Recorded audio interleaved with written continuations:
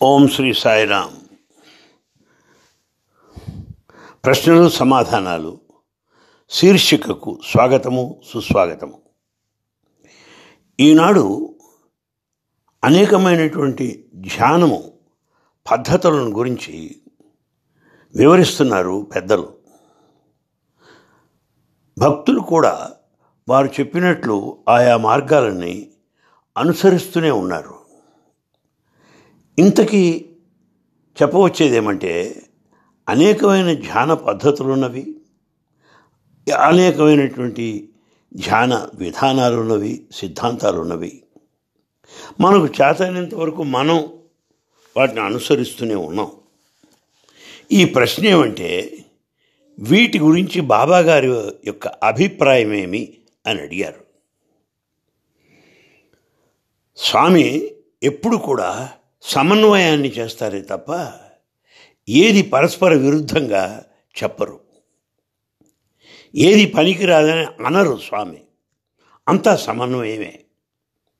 అందువల్ల స్వామి ఏమంటున్నారంటే, నీకు దేనిపైన ప్రేమ ఉన్నదో, నీవు ఎక్కడైతే ప్రారంభించావో దాన్ని కొనసాగించు అన్నారు. అంటే ఏ విధానం అయితే నీకు నచ్చిందో, ఏ పద్ధతి అయితే నీకు నచ్చిందో, ఏ సిద్ధాంతం అయితే నచ్చిందో ఆ ధ్యాన విధానాన్ని కొనసాగించు అని స్వామి చెప్తున్నారు. నీకు నచ్చింది, నువ్వు ప్రేమించింది, అక్కడి నుంచే ప్రారంభించు, కొనసాగించు. అదేనయ్యా ఈ ధ్యానం అంటే. పైగా స్వామి అంటున్నారు, కొంతమందికి సంగీతం ఇష్టం, మరి వారు సంగీత సాధన ద్వారా ఆ ధ్యానాన్ని వాళ్ళు అనుసరిస్తారు. మరికొంతమంది ఉన్నారు, ఈ ప్రకృతిని చూస్తుంటారు, ఆ ప్రకృతిని అలా చూస్తూ ఆనందిస్తూ మైమరచి ఈ మనస్సు అంతా కూడా పూర్తిగా ఉపసంహరించి ఆ ప్రకృతిని చూడటంలో లీనమైపోతారు. కనుక ఆ ప్రకృతి ద్వారా వాళ్ళ ధ్యానాన్ని సాధిస్తున్నారు. కనుక మీరు ఎక్కడి నుంచి ప్రారంభించారో అక్కడి నుంచే కొనసాగించండి అని స్వామి చెప్తున్నారు. దీనివల్ల ఏమవుతుందంటే, మనకు సామర్థ్యం పెరుగుతుంది, మనం ఈ ధ్యాన మార్గంలో వృద్ధి చెందడానికి కూడా అవకాశం ఉంది. ఇందులో ఒక రహస్యం ఉన్నది. ధ్యానాన్ని అవలంబించగా ఒక దశలో బాగా మనం పరిపక్వ దశకు వచ్చినప్పుడు ఆ ధ్యానం ఆగిపోతుంది. ఇంకా ధ్యానం చేసేది అనేదంటూ ఏదీ ఉండదు. ఎందువల్ల అని అడుగుతారేమో. మనం ఒక నియమ నిష్టలతో ఒక ప్రత్యేక కాల ప్రదేశములలో ధ్యానాన్ని ప్రారంభిస్తాం. చివరికి అది మన జీవితమే ధ్యానంగా మారిపోతుంది. ఈ ధ్యానం అనేది సహజమైనటువంటి విధానంగా, పద్ధతిగా మారిపోతుంది. ఎలాగా మనం ఊపిరి పీల్చుకుంటున్నాం, అది ఎలాంటిదో ఆ విధంగా మారిపోతుందిట ధ్యానం అనేటువంటిది. ఈ ధ్యానం అనేది మన వెంటనే వస్తుంది, మన వెంట ఒక నీడలాగా వస్తుందిట. అది అసలు ధ్యానం యొక్క లక్షణము అని స్వామి చెప్తూ వచ్చారు. అయితే ప్రస్తుత సమాజంలో ఈ ధ్యానం ఎలా ఉన్నది అనేది కూడా స్వామి తమాషాగా చమత్కరిస్తూ అన్నారు. ధనము కోసము దైవ ధ్యానాలు బోనాలు, కోటి పన్నాగములు పన్నేరయా. ధనము కోసము, అంత డబ్బు కోసమే ధ్యానం కూడా. దైవ ధ్యానాలు, దైవ గురించి ధ్యానం చేస్తుంటారు. దేనికి? కోటి పన్నాగములు పన్నేరయా. చూసారా, ఎన్నో కుతంత్రాలు ఇవన్నీ కూడా పన్నుతారు. దేని కొరకు? ధనము కోసమే.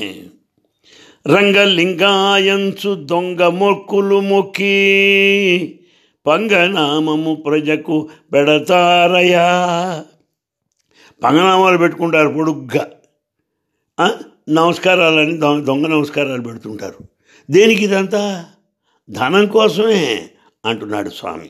ఎంత చక్కగా చెప్పారో చూడండి.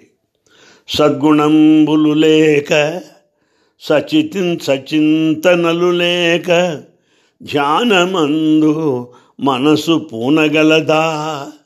మనలో మంచి గుణాలు లేకుండా, మంచి ఆలోచన లేక నువ్వు ధ్యానం చేస్తూ ఉంటున్నావు. అది సాధ్యం అనుకుంటున్నావా? కుదిరే విషయం కాదు. ఇల్లు కట్టుటకును ఇటుకలు సున్నంబు కలుగకున్న ఇల్లు కట్టుటెట్లు.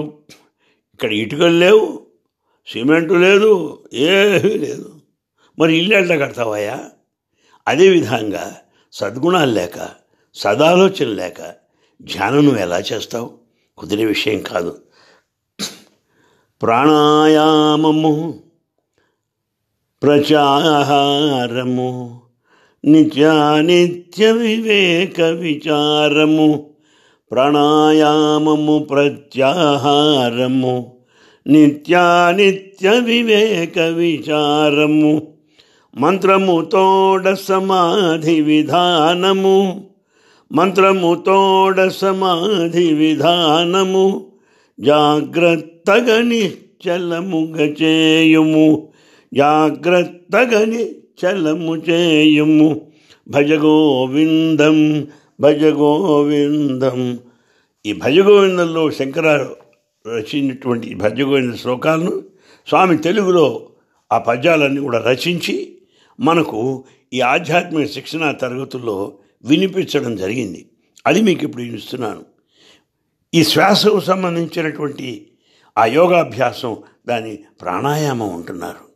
దేన్ని ఆశించకుండా ఉండడం ప్రత్యాహారం. దేన్ని ఆశించే పనే లేదు. ఏది ప్రత్యేకంగా కోరుకునే విశేషమే లేదు.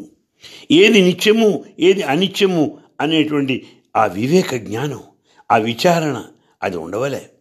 ఈ మంత్రంతో, మంత్రోపాసనతో, జప ధ్యానాలతో అందులో నిశ్చలంగా నిలిచేటువంటి సమాధి విధానం అది నేర్చుకోవాలయ్యా. నిశ్చలం చేసే అంటున్నాడు కనుక ఏదో ధ్యానం అంటున్న మాటలా? ప్రాణాయామం ఉండాలి, ప్రత్యాహారం కావాలి, నిత్యానిత్య వివేక విచారం ఉండాలి. మంత్రంతో జపతపములు చేయవలే. దానిలో నిశ్చలంగా సమాధిలో నిలవాలి. అదయ్యా అంటున్నాడు స్వామి. సాధనము చేసి పని ఏమీ శమము లేక. ఎంతో సాధన చేస్తాడు కానీ వాడికి నిగ్రహ శక్తి లేదు. ఏం ప్రయోజనం? యోగము పూని ఫలమేమీ ఓర్పు లేక. నేను ఆ యోగం, ఈ యోగం నేను అనుసరిస్తున్నాను అనవచ్చు. నీకు ఓర్పేది లేదే. జపము చేసి ఫలమేమి శాంతి లేక. శాంతి లేనప్పుడు ఎన్ని జపాలు చేస్తే, తపాలు చేస్తే ఏమండి ఏం ప్రయోజనం? శాంతే లేదు. చవిటి భూమిని దున్నిన ఛాయ కాదే. చూసారా?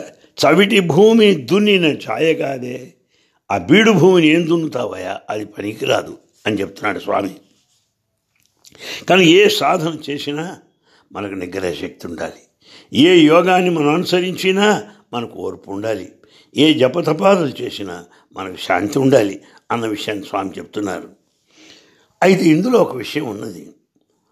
మనం ఏదో ఒక నామాన్ని, ఒక మంత్రాన్ని పట్టుకొని పదే పదే ఉచ్చరించడం వల్ల ఏమవుతుందంటే మనం మెల్లిగా నిశ్శబ్ద స్థితికి వస్తాం, ఏకాగ్రత లభ్యం అవుతుంది. ఇది ఎవరికి? ప్రారంభ దశలో మాత్రమే. ఇది ఒక రకమైనటువంటి సంతృప్తి అందిస్తుంది. అంటే ఒక రకమైనటువంటి ఒక మత్తైన స్థితికి తీసుకెళ్తుంది. ఇది ఒకే మంత్రాన్ని మాటి మాటికి ఉచ్చరించడం వల్ల. కానీ అది అంతటితో అయిపోలేదు, ఇంకా చాలా ఉన్నది అన్న విషయాన్ని మనకు చెప్తున్నారు. కనుక ధ్యాన పద్ధతుల్లో ఈ విషయాన్ని గమనించవలసింది అని చెప్పి మీకు విన్నవిస్తున్నాను. ఇది ఈ ప్రశ్నకు సమాధానం. ఇక మరొక ప్రశ్న వేశారండి. మేమండి చాలా విషయాలు విన్నాం, అనేకమైన పుస్తకాలు కూడా చదివాం. దీని గురించి స్వామి ఏమంటారో చెప్పండి అన్నారు. అంటే ఆయన యొక్క శృత పాండిత్యము, పుస్తక పాండిత్యం గురించి స్వామి ఏమంటున్నారు అని అడుగుతున్నారు. ఇందులో ఒక విషయాన్ని తమకు విన్నవిస్తున్నాను.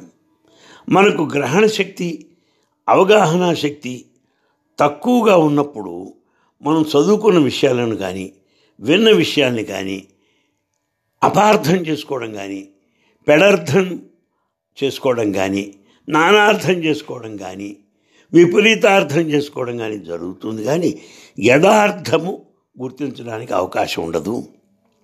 యథార్థాన్ని గుర్తించాలంటే చదివిన విషయాలు, విన్నటువంటి విషయాల యొక్క గురించి అవగాహన శక్తి మనకు స్పష్టంగా ఉండాలి. మనం చదివేటువంటి విద్య, మనం చదువుకునేటువంటి ఆ గ్రంథాలు, శాస్త్రాలు చాలా గొప్పవి. మనం చదువుకుంటున్నాం, గొప్పదే. కానీ మనలో అవగాహన శక్తి, ఆ గ్రహణ శక్తి తక్కువగా ఉండటం వల్ల దాన్ని యథార్థ అంతరార్థాన్ని గుర్తించలేకపోతున్నాం. అందువల్ల ఏమవుతోంది, సందర్భోచితంగా కూడా మనం వాటిని గుర్తించలేము. ఏ సందర్భంలో ఆ వాక్యం చెప్పబడింది, ఏ సందర్భంలో ఆ మాట అన్నాడు రచయిత, ఏ సందర్భంలో ఆ వక్త ఈ విషయాన్ని చెప్పాడు అన్న విషయం మనం గ్రహించకపోతే ఏం ప్రయోజనం చెప్పండి.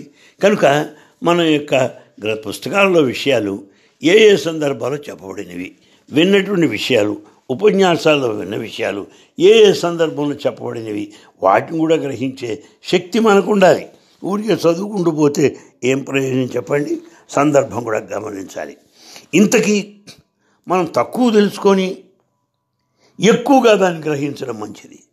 తెలిసింది తక్కువైనప్పటికీ దాన్ని ఎక్కువగా గ్రహించి దాన్ని ఆనందించి ఆచరించడం మంచిది అన్న విషయాన్ని గుర్తించాలి. ఏ కొద్దిగా తెలుసుకున్నా దాన్ని వెంటనే మనం ఆచరణలో ప్రవేశపెట్టాలి. ఆ విన్నటువంటి విషయం కానీ, చదివిన విషయాన్ని కానీ బాగా వంట పట్టించుకోవాలి. చూసారా, లేకపోతే ఏమవుతుంది, మనం చదువుకున్నటువంటి విద్య అంతా కూడా, మనం పొందినటువంటి సమాచారం అంతా ఒక పెద్ద బరువు, భారంగా మిగిలిపోతాయి. అలా ఉండకూడదు. ఎలా ఉండాలి, ఈ విజ్ఞాన సంపద అంతా కూడా మన రక్తంలో, మన ఎముకలలో చేరిపోయి ఉండాలి, పూర్తిగా మనలో అంతర్భాగమై ఉండాలి అంటున్నారు. అందువల్ల మనం చూడండి, నిజంగా మనం ప్రేమించిన దాన్ని చదివినా విన్నా అంతే అనుభవం వస్తుంది మనకు. అప్పుడు మనకి ఈ విషయం అంటే బాగా అభిరుచి ఉంది కనుక త్వరగా దాన్ని గ్రహించగలుగుతాం. ఉదాహరణకు సత్యసాయి సాహిత్యం కానివ్వండి, భగవాన్ సత్యసాయి ప్రసంగాలు కానివ్వండి, వెంటనే మనకు అర్థమవుతుంటాయి, అవగాహనకు వస్తూ ఉంటాయి. ఎందువల్లంటే వాటిని అంతగా మనం ప్రేమిస్తున్నాం. ఈ స్థితిలో భగవద్ అనుభవము మనకు ప్రారంభమవుతుంది. ఇప్పటి నుంచి స్వామి తత్వము, సందేశము, ఆ సాహిత్యము వాటిని గ్రహించిన మీదట మనకు భగవద్ అనుభూతి కలుగుతుంది. ఇక్కడి నుండే మన ప్రయాణం ప్రారంభం అవుతుంది అంటున్నారు. ఇది మనం బాగా గమనించాలి. కనుక మంత్రాన్ని పదే పదే ఉచ్చరించడం వల్ల నిశ్చలం అవుతుంది, నిశ్శబ్దం వస్తుంది. ఆ తరువాత పోను పోను క్రమేణా ఆ ధ్యానము కూడా అంతర్ధానమై అది మనకి జీవితంలో అంతర్భాగంగా ఉంటుంది అన్న విషయాన్ని తమకు విన్నవిస్తున్నాను. ఎంతో చక్కగా స్వామి మనకు కేవలం ఈ చదివేటువంటి వాళ్ళ గురించి చెప్తున్నాడు. స్వామి శాస్త్రజాలంబునంతయు చదివినంత దట్టమైనట్టి అజ్ఞానతమము తెగునా. శాస్త్రాలని చదివాడు, వాడుకున్న అజ్ఞానం పోతుంది అనుకున్నావా? చదువుకున్నది మాత్రాన లాభం లేదు. ఆచరణ లేని విద్యలు అవనియందు, ఏమాత్రం ఆచరణ లేకుండా ఈ విద్యలు సంపాదిస్తే ఏమవుతుందో తెలుసునా అండి? స్వామి అంటున్నారు, నిండ నేర్చిన ఫలమేమో గుండు సున్నా. ఎంతనా నేర్చుకో, ఆ ఫలం అంతా శూన్యం, సున్నా అని చెప్తున్నాడు స్వామి. శాస్త్రజాలంబునంతయు చదివినంత దట్టమైనట్టి అజ్ఞానతమము తెగునా. ఆచరణ లేని విద్యలు అవనియందు నిండ నేర్చిన ఫలమేమో గుండు సున్నా. ఎంత బాగా చెప్పారు చూడండి. పైగా కొంతమంది చదువుకుంటారు, విషయాలు సేకరిస్తారు. దేనికి? ఇదంతా వాదించడానికి, ఆ జ్ఞానాన్ని ప్రదర్శించడానికి తప్ప పరిపూర్ణమైన జ్ఞానం వాడికి లభించట్లేదు. కేవలం వాదులాడుకోవడానికే అతని యొక్క చదువు ఉపయోగపడుతున్నది. తీరా ఇంత చదివి చావటం దేనికయ్యా? ఏదైతే మనకు ఈ చావు నుంచి తప్పిస్తుందో, అమృతత్వాన్ని ప్రసాదిస్తుందో, నిత్య సత్య శాశ్వత అమృతత్వాన్ని మనకు అందిస్తుందో ఆ చదువు చదవాలయ్యా అంటున్నాడు స్వామి.